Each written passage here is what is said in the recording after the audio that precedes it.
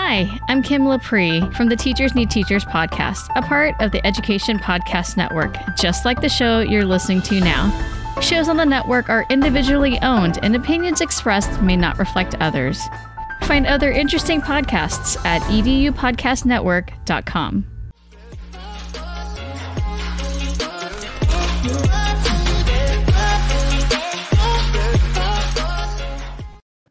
Hello, everybody, and welcome to another amazing Saturday show here on My EdTech Live. Of course, you know me. I am your host, Fonz Mendoza, or of course, you can also know me as Tech Teacher 1381. You know me. I'm all over social media, but thank you so much for joining us this morning. I appreciate you guys right now taking the time out of your day, wherever you may be, whether you are here in the States or maybe you are overseas, whatever time it is of day. Thank you so much for joining us, and I appreciate you guys being here. Today, I'm really excited. Today, we have an amazing guest, and of course, you know, today is he's joining us actually from the UK, so I'm really excited. So you'll get a different perspective, a different lens, and you'll get to see what it is that's happening overseas as far as technology and some of the education. So it's always great to continue to grow professionally and personally. So without further ado, I would love to introduce you to our special guest today, Mr. Al Kingsley. Al, how are you doing today? Happy Saturday to you, Foz. I'm very well, thank you. Lovely to be here. Great to have an opportunity to chat with you. Awesome. Well, I'm really excited to chat with you too, Al. And like we were talking a little bit backstage, I definitely want right now at the beginning of the show to also give a shout out to Mr. Abid Patel. I'm not sure if he's joining us right now, but it's the A to the B to the I to the D. Thank you so much, Abid, for letting me know about Al and just how great he is. So I'm really looking forward to today's conversation. So Al, let us know a little bit more about you. I know I introduced you. You are from the UK, but if you can just let us know your context in education, your context in technology, we'd definitely appreciate that. I would love to. Thank you. A bit of a journey. I normally explain myself as a man with two hats, where I kind of split my life. So the professional side of me in the corporate world is I've spent the last 30 years developing educational technology software, which we sell all over the globe, and all about instructional tech, keeping kids safe online, and so on and so on. And when I'm not working at NetSport, the other half of my life is I'm chair of two multi-academy trusts in the UK. So like small school districts, I'm chair of a school or an academy, which is for young people that struggle with mainstream education. And I also chair a regional SEND board, which is UK language for special educational needs and disabilities. So I really cover everything from the whole K through 12 gamut and beyond. And so my life is, very much mixed between those two bits, which I think at times, I hope, gives me a fairly good perspective on what's happening in the sector. Yeah, and I think that's so great that you said, you wear two hats, and that's always great that you're that involved. You've got your company, you've got that tech, but you're also involved in the education sector. And it's always great to obviously see what is going on that is out there, where you can think of a way that, hey, how can I make things maybe easier? How can we support education and things of that sort? And it's always great to see things from many different perspectives and angles. So much respect to you on that. And of course, if you don't know, Al has 30 years in this field and career in technology and working with education. And to me, thank you, sir, for all you do, because even though, like I said, we may not directly work with each other, but 30 years in this field, whether it's technology and working through education, it's still something that is admirable. And definitely appreciate you being here, sharing your experiences. So before we get a little bit more, let's kind of loosen up a little bit just so we can get the conversation going. So Mr. Al, if you can let us know something interesting about yourself that most people won't or don't know, what would be something that you would like to share? Oh, that's a really tough one in terms of thinking about those things. I was going to say, because it's always a nice kind of an answer that breaks the ice a little bit when we're talking about all these different topics. That I'm a bit of a pooch fan, so I've got 3 dogs that are very much my well-being driver. But if anybody knows me on social media, they probably, whether they like it or not, have been exposed to that quite a lot. So that's one thing that some people might not know about me. Another thing is, much as I spend my life in sort of immersed in education and technology provision, I'm also a bit of a fan of classic cars, the old school. And I often reference it, not because just I love old cars, but actually there's a bit of a parallel. And maybe some people might feel it's a bit tenuous, but it's a bit like education. We often talk about transformation and changing things, but we also need to remember that much like classic cars, the old ways, the ways we've done things for many years, a lot of things work perfectly well. And if it ain't broke, you don't need to fix it. So I kind of use that parallel, which is, changing stuff for change's sake is never a good approach. And there's some really good reasons why classic cars are beautiful, and the way we've taught children in certain ways over the years still stands up as the best and right way to do things. Oh, nice. I really like that. That was very, very well said. And I couldn't agree with you more. Now, let me ask you something now. What is there one specific car that you yourself are most fond of, or are there several? Because I know I have one that I would love to share with you, but I'd love to hear yours first. Well, there are plenty of classic cars that I absolutely love, and believe me, if I had a garage large enough, I'd love to have the opportunity to embrace all sorts. For whatever reason, I think probably driven from as a child and the selection of posters I had on my bedroom wall, I've always been a fan of the old classic Porsche 911s. So those are the kind of the cars that I'm particularly like. And it's the styling and the shape and the curves, and it links back to childhood memories. So there's always one part of you that doesn't really want to grow up if you don't have to. Yeah. So that's my kind of, for me, that's the dream car. Nice. I'll just share with you for all our audience members. For myself, it is a 1969 Chevelle Supersport. That is my dream car. So yeah, it's really cool. So I'm glad I met somebody that likes classic cars, and so that's really great. All right, so Al, let's talk a little bit here, just about yourself and just how you started. So we definitely would love to know is, when did you realize, as far as your career, tell us a little bit about your pathway when you first started and now where you are today. I would love to hear that. Yeah, story. it's a bit of a convoluted one. My pathway in terms of my career, I started off at the very beginning of my career working in finance. I worked for a bank, and then I worked for a big multinational in the UK, Unilever, and I was working in finance. It kind of always poses the question, well, how the hell did you get from there across?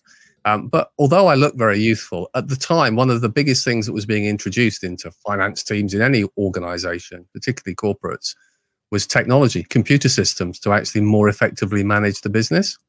And I actually found that the technology to manage the business far more interesting than the actual numbers themselves, although I trained as an accountant.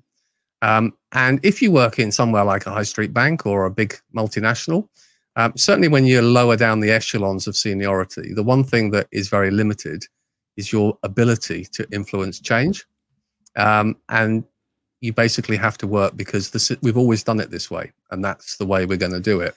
And that resonated very well with me. So I took a decision that I think most family members felt was pretty crazy, which was I would walk away from that very well-defined pathway and career, and branch out and do things as a consultant. And I started off independently supporting small businesses doing their finance, and at the same time installing technology, computer networks and devices and so on.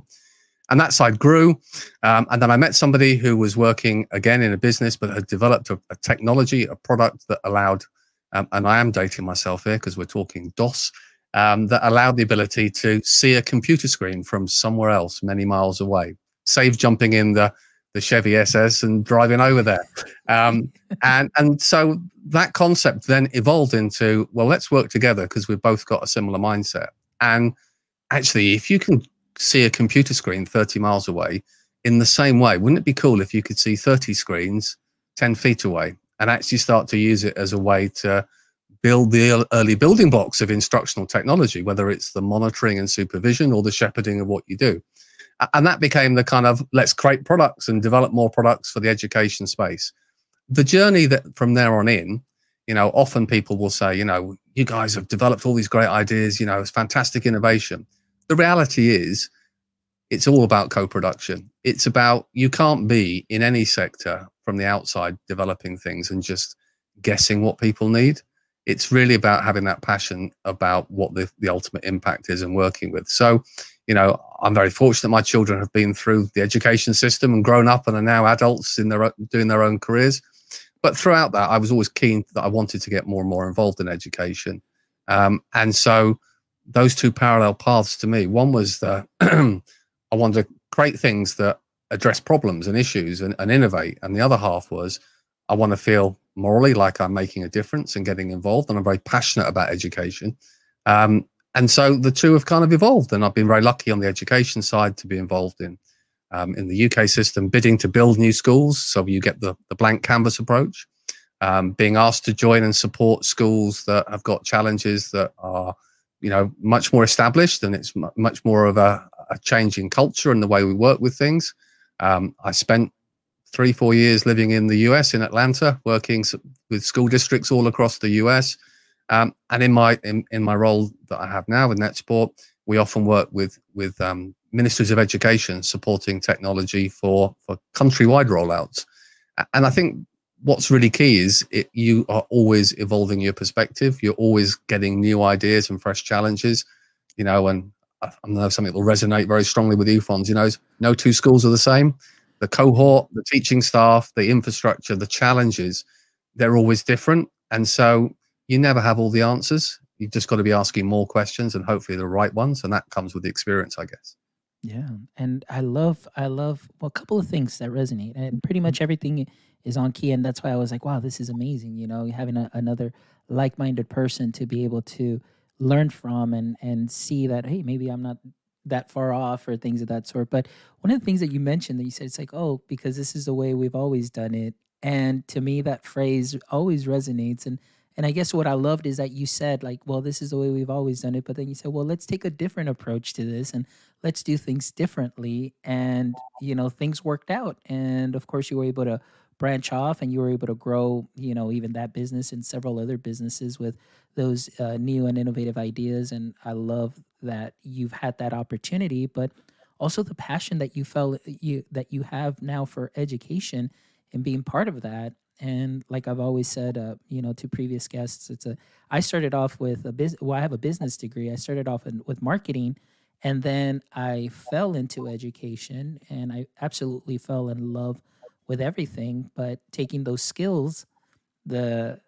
customer service, personalizing sales, and taking those components and those theories and those actions and taking them into the classroom have definitely helped make my job a lot easier as an educator and to continue to learn. And so hearing you going through that process now where you're helping bidding for schools, you are helping current schools, you're working globally pretty much. That's wonderful, and that's great that you have that vision. You're able to see things, and like I always tell, my favorite 3 words: improvise, adapt, and overcome, which I'm pretty sure you do that a lot, and especially through education. Absolutely. But I think there's also another strand which I often reference and share, which is it's very refreshing when you're involved in different sectors to recognize that education is quite unique in some regards. In the commercial world, we're great at trying things and coming up with something that works in your business. And then you kind of keep it close to your chest. It's your intellectual property right. It's your secret to success. Excuse me. And counter in education, the first thing people do when they are able to achieve something, that a successful project, evidence something that's really had impact, is we share it. We share with our peers. We have these fantastic PLNs. We have shows like yourself where it's all about sharing best practice.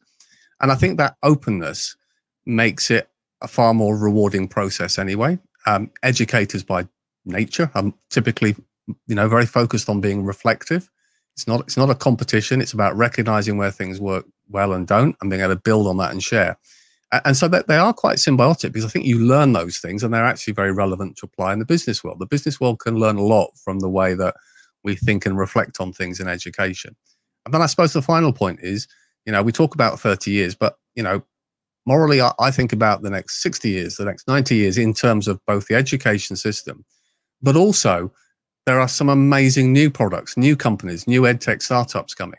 And I would dearly love when I was, in the early stages and working with NetSport and we were developing things, and to have those kind of peers you could go and seek a bit of an input on, because, you learn by making mistakes, let's be honest.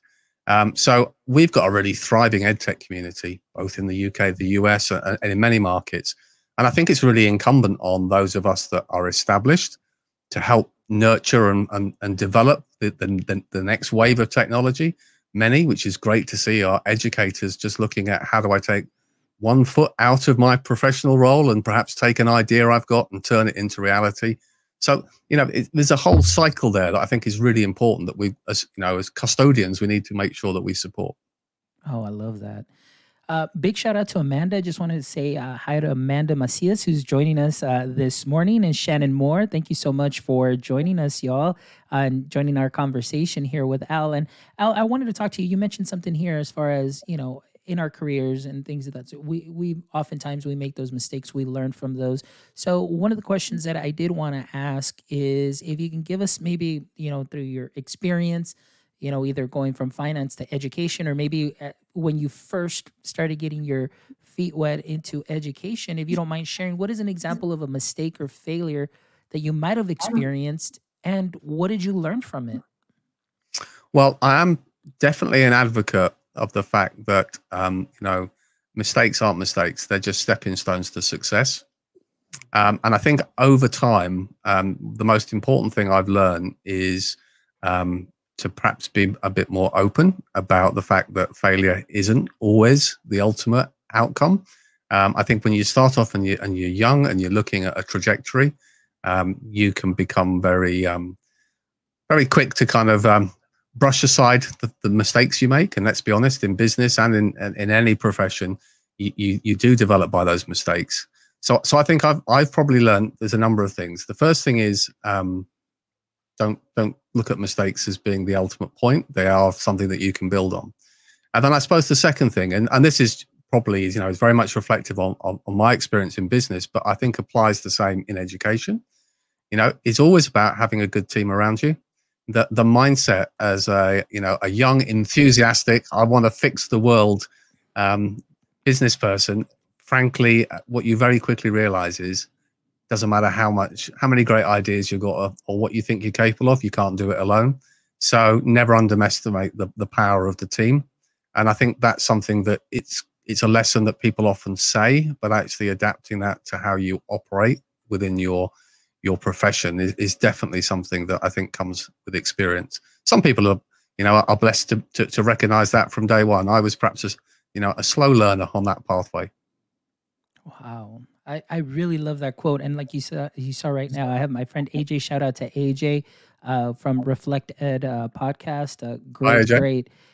Great gentleman. He is a vice principal and amazing educator. Shannon too, and Amanda. They're really taking that in. That quote right there. That's probably going to be a soundbite. I'm telling you that right now, because that was amazingly. The way that you put that. As far as the stepping stones to success.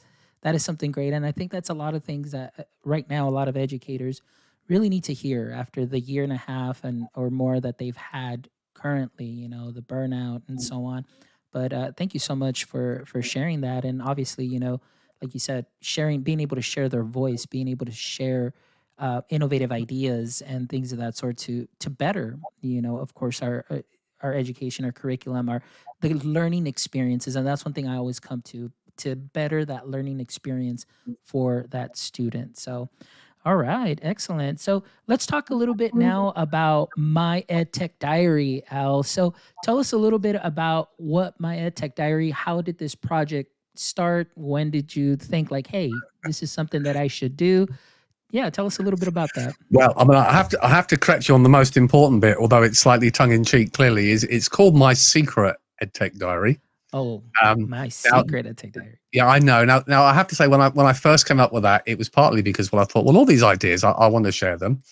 It was partly a nod, and this probably ages, and it might be more regional as a joke. There was a famous book maybe 25 years ago, The Secret Diary of Adrian Mole, and I was kind of playing slightly on that name. So that was the reason for doing that. Now, in terms of the writing the book, following on that theme of sharing and the fact that I think this is the community, that's what we do. I often write articles. Typically when I write articles, it's 1,000 words, and share them in all sorts of different education magazines. And I learn lots from reading those articles by others. And I really enjoy sort of, here's some top tips, best practice, things that I've seen elsewhere.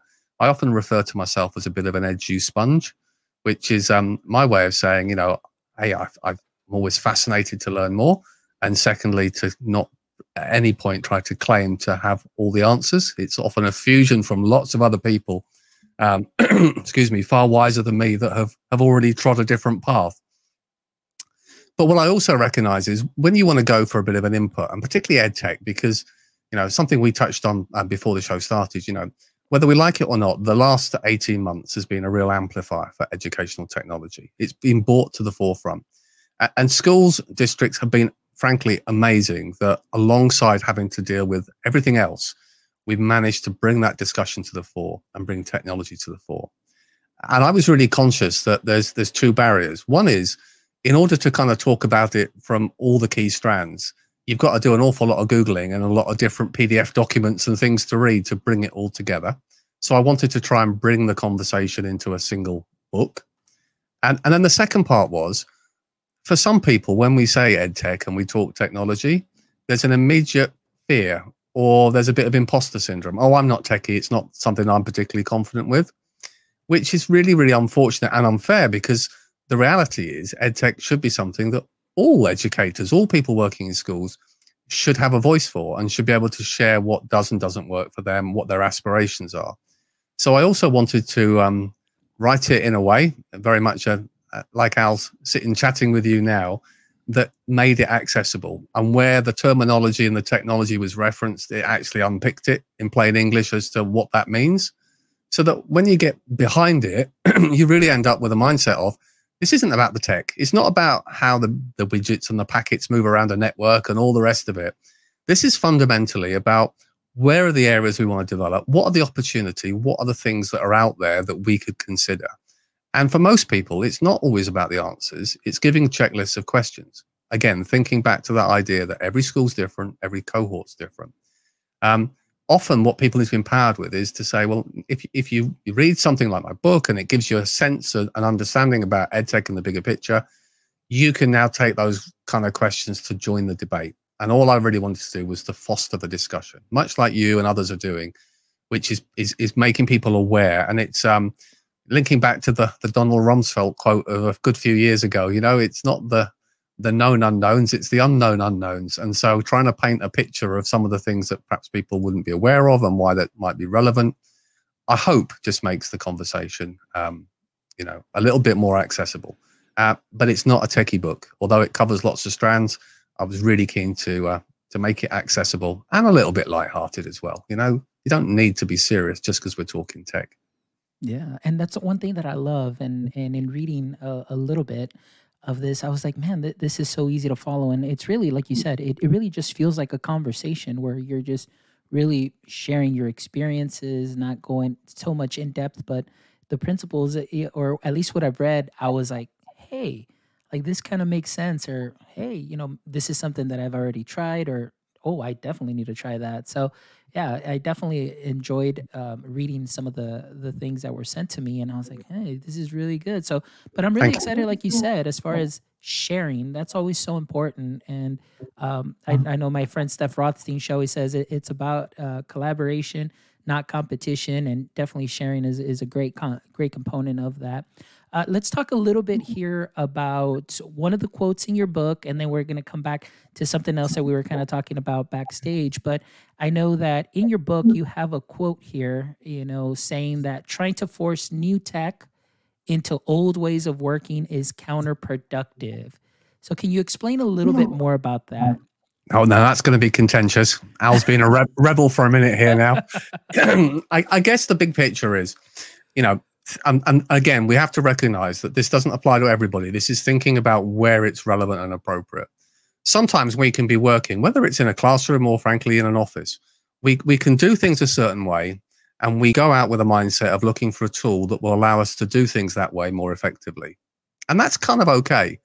but actually it limits progress and development if you're not willing to go out and see what else is available, and based on what you see or others are doing, that peer assess, and looking at those kind of the pedagogy behind it, reflecting and saying, actually, there are these fantastic new tools available. I'm willing to change the way we do something within the classroom or within the school to be able to get the maximum benefit from that new technology.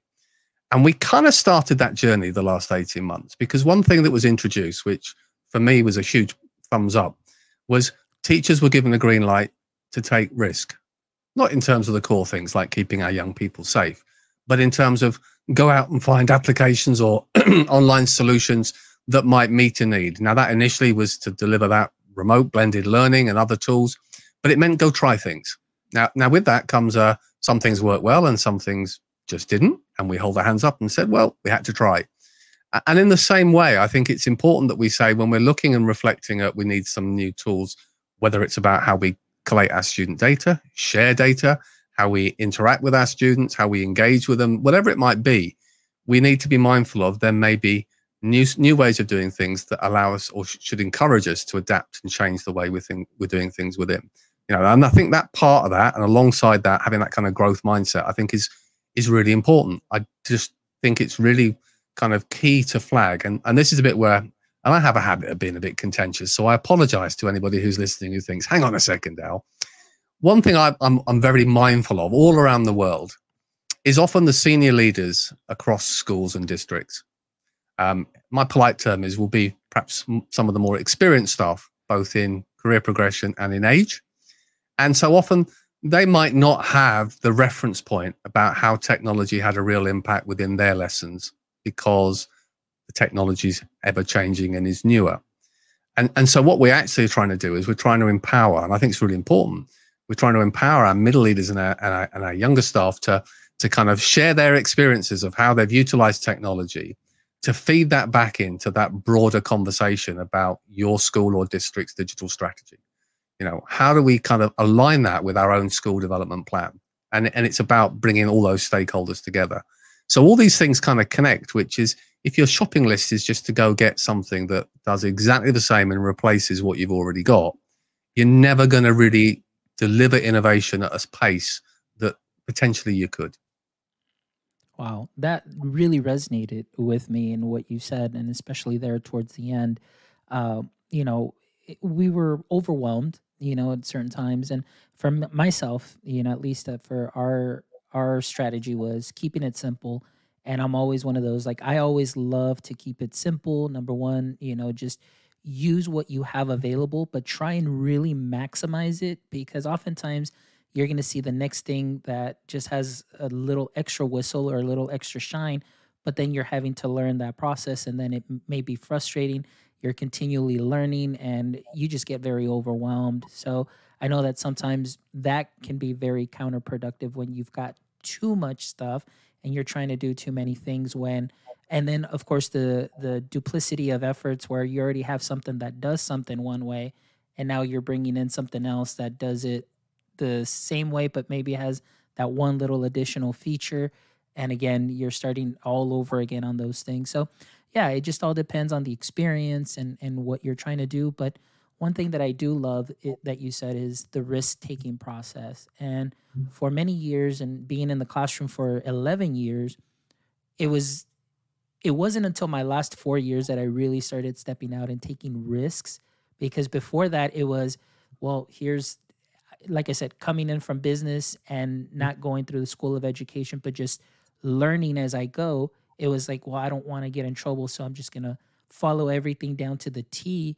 But it wasn't until I actually moved down to elementary, man, that's when I started taking risks. I was like, hey, let's bring in these Chromebooks when, nobody was using them. I had the Chromebook cart in my class all year long, and that went on for about 3-4 years. And hey, let's go. Kids were outside recording. Kids were outside with mobile devices.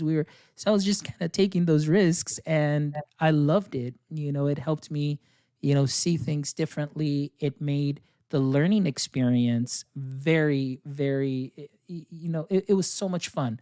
The kids were engaged, and it was just amazing. So yeah, definitely risk taking is definitely a big plus there. But in moderation. We need to make sure we Yeah, absolutely. I think the other point that you mentioned there, Fonz, which I think is really, really important one, is about that, keeping it simple. One of the things that I always advocate in terms of a broader kind of digital strategy is, and people might say, well, hang on a second, Al, you're a big advocate of EdTech. Is those baby steps of less is more. Actually, the biggest barrier to successful adoption of EdTech is teacher confidence. That's the reality. And teacher confidence comes from schools actually investing in continuous professional development, building that confidence. And that isn't about having a 2-hour session at the start of the academic year, and that'll do for the year. It's about interweaving that continuously.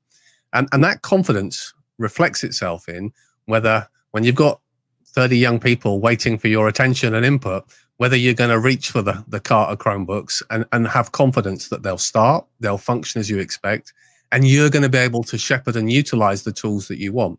And like anything, the more you use something, the more familiar you become with it. So I think that sense of it, but the trade-off which comes at the end of that, of course, is if you do a few things well, what happens is you get evidence of impact. And that builds confidence in actually investing further in either more of the technology or the building blocks, because nobody wants to commit today to spending for the next 5 years of what technology a school wants, because how do we know? What we want to do is say, well, where do we want to be in a year's time? How does that align with our school development plans?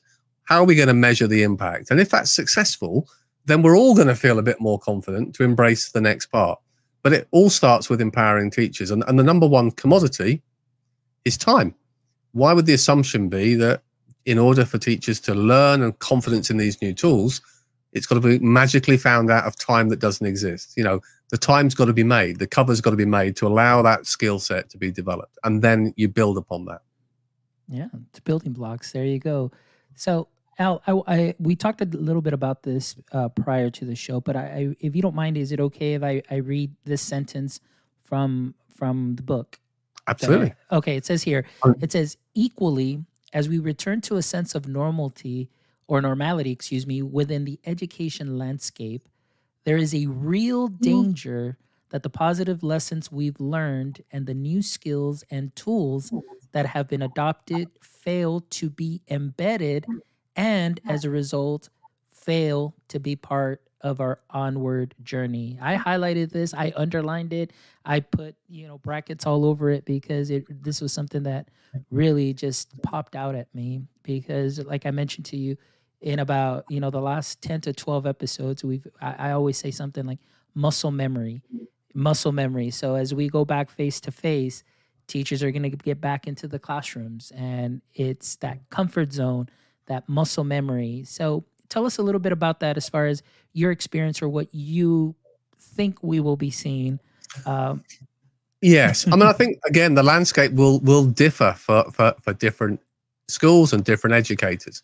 What we've seen is we've had our waves of disruption over the last 18 months. And in many regions, we're moving back to, albeit slightly different and socially distanced, a slightly more closely aligned normality to where we were a couple of years ago in terms of the classroom setting. And there's a real risk, I think, from that we've identified some tools that work really well, whether it's the tools that we use for collaboration and communication. So things like whether it's Teams or Google Suite, whatever it might be that schools are using, that there's an easy temptation that now we're back physically in the room, we don't need to use those things. So we start to lose confidence. But actually some of those things, whether it's linked to students' homework or activities where we can, track students' engagement with the work, we've got that quick feedback, closing that feedback loop. Key to some of these things is tools that continue to save teacher time. And people always say, when you say teacher time, you mean tech take over from the teacher? And it's like, no. If we save teacher time, it means the teacher's got more time to do what they do well, which is this teacher to student interaction, the teaching. There's things computers do well, in AI we can have a whole conversation about, and there's things humans do well. And I would argue in most cases, near the twain do meet. There's a small bit of a Venn diagram, but actually it's about freeing up time. And then we've seen, one thing that's been really sticky, and I think will move into the future landscape, are things like online parents' evenings, engagement with families. We've often seen that that's certainly in the UK, we've seen a real upturn in engagement with our harder to reach families, as we would refer to, by using those tools. When we think about our exam seasons in schools, we often have our young people during the holidays coming in for revision classes. And you kind of ask the question, well, why don't we do it online? Why haven't we been? Why haven't we been recording exemplars so that students can access it when they're in homes where, and again, thinking about digital equity and equality for all of our students, building those resources. So I think there's lots of strands. I mean, we've seen lots of teachers have said that, ironically, when they were in a physical sense in the school, often you come in the school day, you go to your classroom, you're in your silo, for want of a better term, You're dealing with your young people.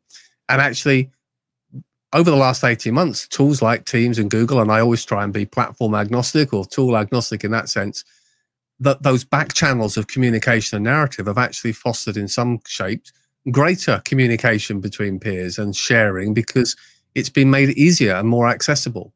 So I think what we need to do is, as we started talking about earlier on in this conversation, is be reflective, and things that work well, we need to make sure we continue to use them. We continue to maintain those skills.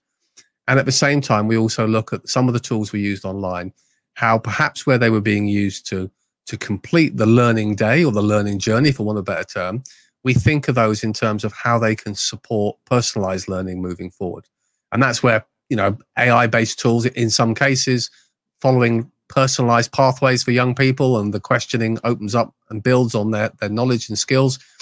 Those kind of tools, again, can build alongside the normal classroom instruction and teaching that we see and we love. And what we don't want to do is just be following a cycle that we've seen so many times before.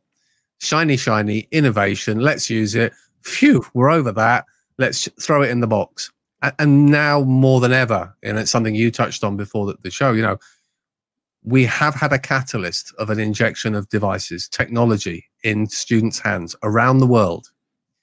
And we can't forget that's public money. I always remember that one of my roles as chair of a trust in the UK is it's public money. I have to make sure that those resources and that money is used most effectively for the benefit of our young people. And the idea that somehow they could suddenly be gathering dust in the corner because nobody can think of the way of how they could have a positive impact really poses the question that I think senior leadership have a duty to be aware of, which is, we know technology can have a positive impact when used appropriately and effectively. So if teachers can't see the benefit, it has to be that we need to be able to provide more support and access and have that joined up thinking so that the right resources can be used where appropriate. And I always have to put a little caveat. I know this is a slightly longer than normal answer on this one. People often say to me, what do you see as, the future digital school? And I always kind of say the most important thing is, whilst it might have fantastic digital signage showcasing student work around, and we might have different rooms that have got different types of tech to suit the learning, there will also be classrooms where there's no tech at all. And that's just fine, because EdTech isn't, as I refer to, the panacea to everything. It's where it's appropriate and where we can evidence impact. And at that point, I see a familiar face has appeared on the conversation.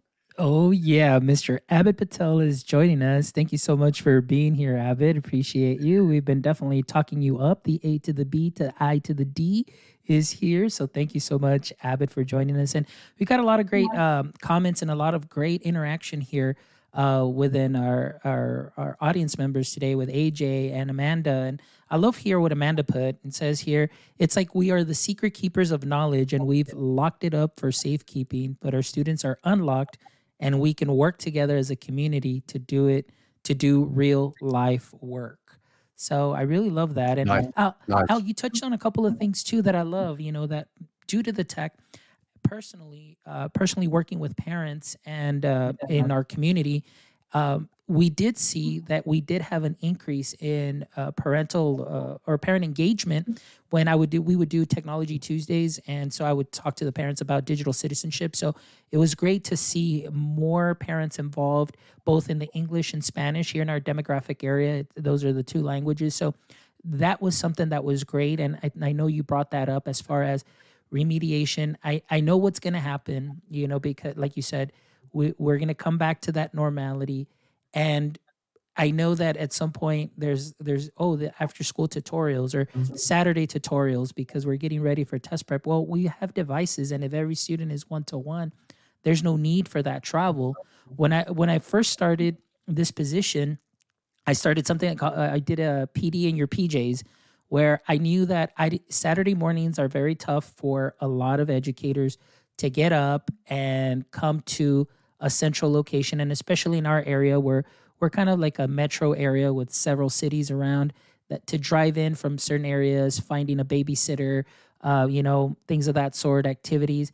So then I said, hey, why don't we just do things online? So when we started doing things online, it was great. Teachers were like, hey, I was actually like having a cup of coffee watching my son. I was washing dishes, but I was watching you on the iPad, and we're doing these things, these trainings. And so that was something that we were doing already pre-pandemic, but it was very little. Maybe at most I had about 10 teachers, 12 teachers doing this. But now that we have access, I mean, those are some of the things that are positive outcomes from that. And my biggest fear, and I know we've had several guests here that have said, it's just that the tech is just going to be put aside, where, like you said, there's nothing wrong with, and I agree with that statement. The tech is not the end all like solution, but there's still a way to implement that and just do some blending. And if it allows, I'm a big proponent of taking things off, a teacher, and giving them that teacher time. And that's that's what I've been preaching. This PD, sessions that I've been doing through the week, is the tools that I'm showing you are to kind of give you back a little bit of that time for that, like you said, student engagement when you're face to face, or some things that you may do. Because one of the things I always said, when I close the door, I'm in my own little world. But when I open that door, all the administrative stuff comes in that you need to take care of. So if I can give you a little bit of time to breathe between those things, I mean, that right there is a huge benefit. Yeah. And I love the fact you picked up on the parental engagement side, because, particularly for our younger learners, a large degree of influence on the success or failure of their learning at home is about parental engagement. And so I think the schools that were proactive in providing this training for parents as well as young people to have confidence on those core platforms and tools, as well as, and it's something I'm very passionate about, the Digit message, about parents feeling safe with their young people using technology, the simple things of supervision and the open door policy, and just being aware of expectations of, what's in the background when a child's sat, and developing that kind of confidence. The more the parents felt confident and able to support their young people utilizing devices to access, whether it was synchronous or asynchronous learning, the greater the engagement. And I think, schools have always been there to provide support for families in many, many ways, far beyond often their defined remit. But I think understanding that as we train our staff and our young people, looking and making sure that there's access to resources with families. And we've all seen it, because now we're seeing schools doing all sorts of pre-recorded exemplars that people can access online. And some of those are the simple things for parents about how to understand the core tools that your school or district use, so that they can familiarize and build confidence. Yeah. And that's definitely something that is very important and very key. And like I said, and especially here in this area where we do both English and Spanish. And so that was something that is great, because I do have a repository of those things. So, coming this school year, I mean, in a way, it kind of helped develop that, where a parent can come online and say, okay, let me find the resource to guide me through Google Workspace, or Google Classroom, what to look out for. And like you said, that's very important. And that's the digital literacy component, but also the digital citizenship is one of the things that I loved that I was able to share with parents as more students are having more screen time. Prior to this, it was maybe just through their cell phones, but now that every student is one-to-one, what to look out for and informing them. And that's been really something that has been a great experience that parents have definitely appreciated. And I even got a couple of phone calls saying, wow, like I never knew any of this. And now we get to share that information, and, that engagement is always great. And I'm a big proponent of parental engagement. They're part of our learning community. And oftentimes learning community is defined of, well, it's just the student, the teacher, and the admin. But I was like, wait a minute. I was like, we need to bring the parents in, because they're the stakeholders too as well. And get their opinions and get their feedback, what's working, what's not, and so on. So I think during this time, we definitely got more engagement, and I definitely appreciated that the parents were actively involved and wanting to learn more. So that's been great. Absolutely. And I mentioned at the beginning about my role with our special educational needs children, but we have to remember that during the lockdown periods, for our more vulnerable learners, actually having the tools for that daily, regular routine and contact and communication was kind of critical to maintain a degree of normality and pattern and support for those young learners. So parental involvement becomes key on those kind of things. And that's where tech worked really, really well. Yeah. All right. Well, we're almost to that wrapping up time, but I definitely wanted to ask your last thoughts here on this one question. So you've had a long history in education. What is the number one lesson that you have learned? I suppose the biggest one is, and we touched on it earlier, about ego and professional confidence, is if in doubt, ask. It's not a sign of weakness. It's not a sign of you should know the answer. I think for many of us, yourself included, and many of the people who've joined the conversation today, we all look to our Twitter, PLN, and other areas for guidance and sharing of resources. And I think it sounds a bit of a, dare I say it, a bit of a cheesy one to kind of say, but the reality is it's easy to say, but it's actually harder to put into practice. And in many ways, as you progress up the tiers of your professional role in any education setting, there's an expectation that you've got more of the answers. But actually, that sense of validation and working with others, I think it's really important that we don't put the assumption that, everyone's got the right answers, because actually what that drives is a mindset that if in doubt, guess, make it up, just go with something. And actually it's far better to be, it also develops other people, because the more you ask, the more people are aware of what results come back and what the outcomes are. And it builds your next tier within your school or within your organization. So I'm very much an advocate of encouraging that as a sign of strength, that if you don't know, ask, rather than what's perceived sometimes as a sign of weakness.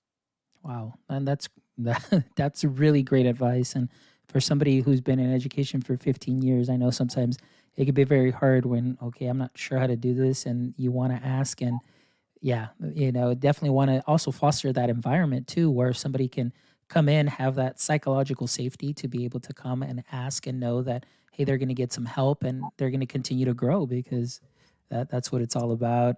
All right, Al. So what is next for Mr. Al Kingsley? Any other big projects happening? Anything else, that you'd like to share?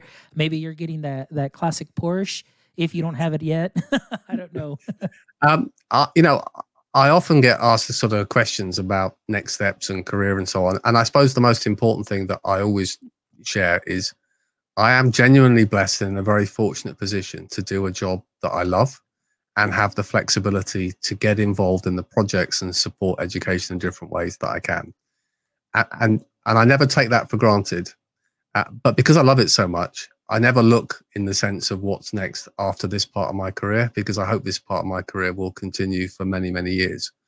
Naturally, the kind of innovator and fixer mindset that I have, or I try to have, means that we are constantly evolving and developing new technology and new products co-produced with educators to meet a changing landscape. And that's something where, frankly, you're never done, because it's always changing. I am absolutely pushing a sense of less is more within technology, which is, I don't think the solutions with the most features and the most buttons necessarily win the prize. It's actually about accessibility and building confidence. So keep it simple, technology as well. And there's a risk with vendors. You develop a product and over many years it evolves and you keep adding things. Well, actually, you get to a point where you've just added too many things. It no longer is what the customer really wanted. So having that strength of courage, particularly when you're well established, within the mindset of digital disruption, really to kind of say, actually, let's start afresh and do the same things, but differently. Let's have the confidence to say that we can offer you something that's better by doing less. It is a really important thing. And I think particularly if you've well established like ourselves, it takes a degree of courage to say, you know what, we're starting again, and that thing we've got, we can do better, because your natural persuasion is always to say what we've got is perfect, it's brilliant, it's amazing. But I think in education, we've also learned the last 18 months that for all the great products out there, there are other products that are less so. And so I always try and encourage that sense of co-production, promoting products that are research informed. And I think that's really key for educators to know the right questions to ask in terms of making sure that it's not about how many solutions you use, it's picking the right solutions that have got a history and evidence of having an impact and focusing on that. Nice. Great. And I completely agree with you. And I've always been one of those. And I think it was actually one of my high school teachers who taught me that. He goes, just keep it simple. And those are little things that just kind of stuck along the way. But it rings true in so many areas, both professionally and personally. And like you said, I think that's really well spoken. Being and you doing this for so long and to be able to kind of reinvent and still think of how we can make things better and maybe still keeping it simple, it's still definitely very important. And I really appreciate that. Now, Al, let's go ahead and this is one of my favorite questions to ask. And so I would love to hear your answer here.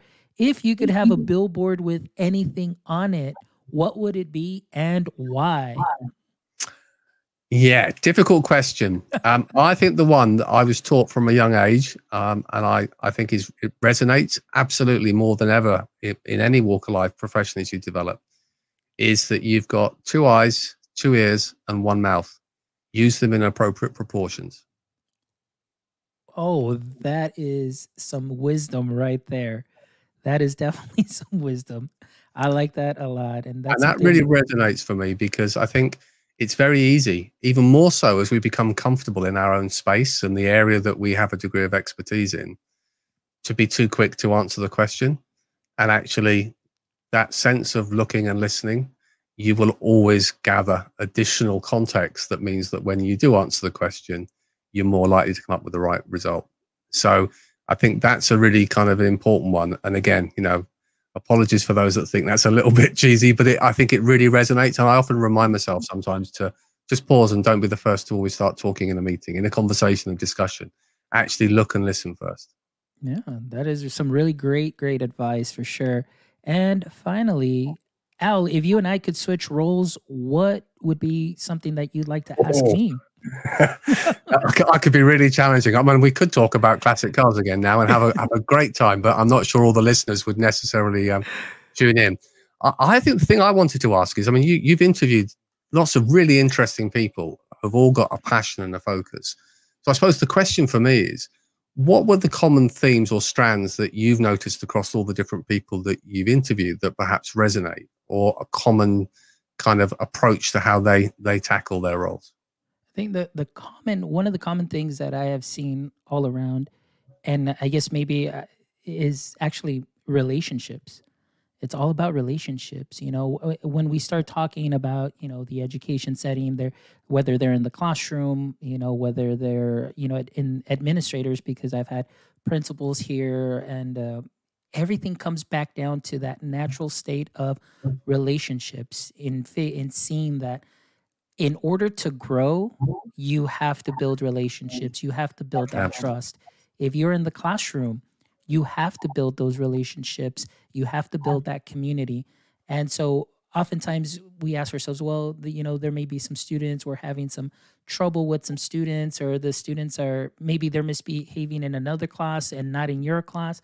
Well, did you build a relationship? Did you build that community? Did you, do you talk to them? Do you personalize, their learning? Do you kind of see what it is that, helps, kind of alleviate some of that? So relationships is the thing that I have taken from all my guests, and the connections, that we're all connected in that way, that we think that is probably the most important thing to start off with in how to start or begin that community through the power of relationships, and how that can definitely help your classroom setting, and it can help you professionally, and it can help you personally, because as you know, even through this, the power of relationships to, being able to interview you through connections, we have Abid Patel, who is a great connector, and building relationships with him and getting to know other people.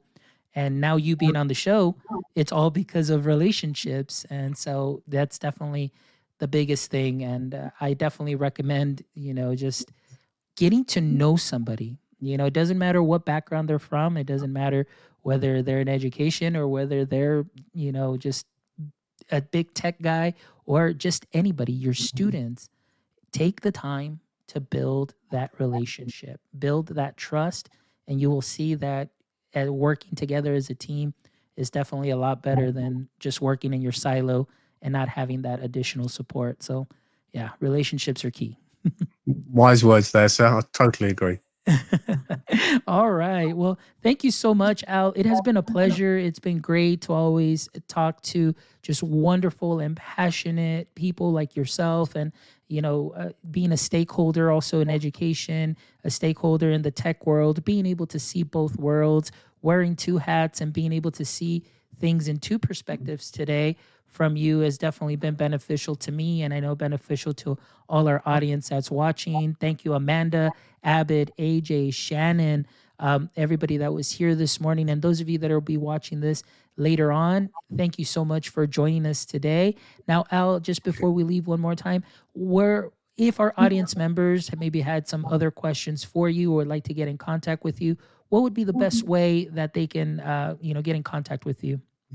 Thank you. Yes, the easiest way, as it was showing on below my name there, is to connect with me on Twitter at @AlKingsley_edu. And I'm always happy to engage and chat with anybody and everybody. You can find me on LinkedIn too, or on alkingsley.com.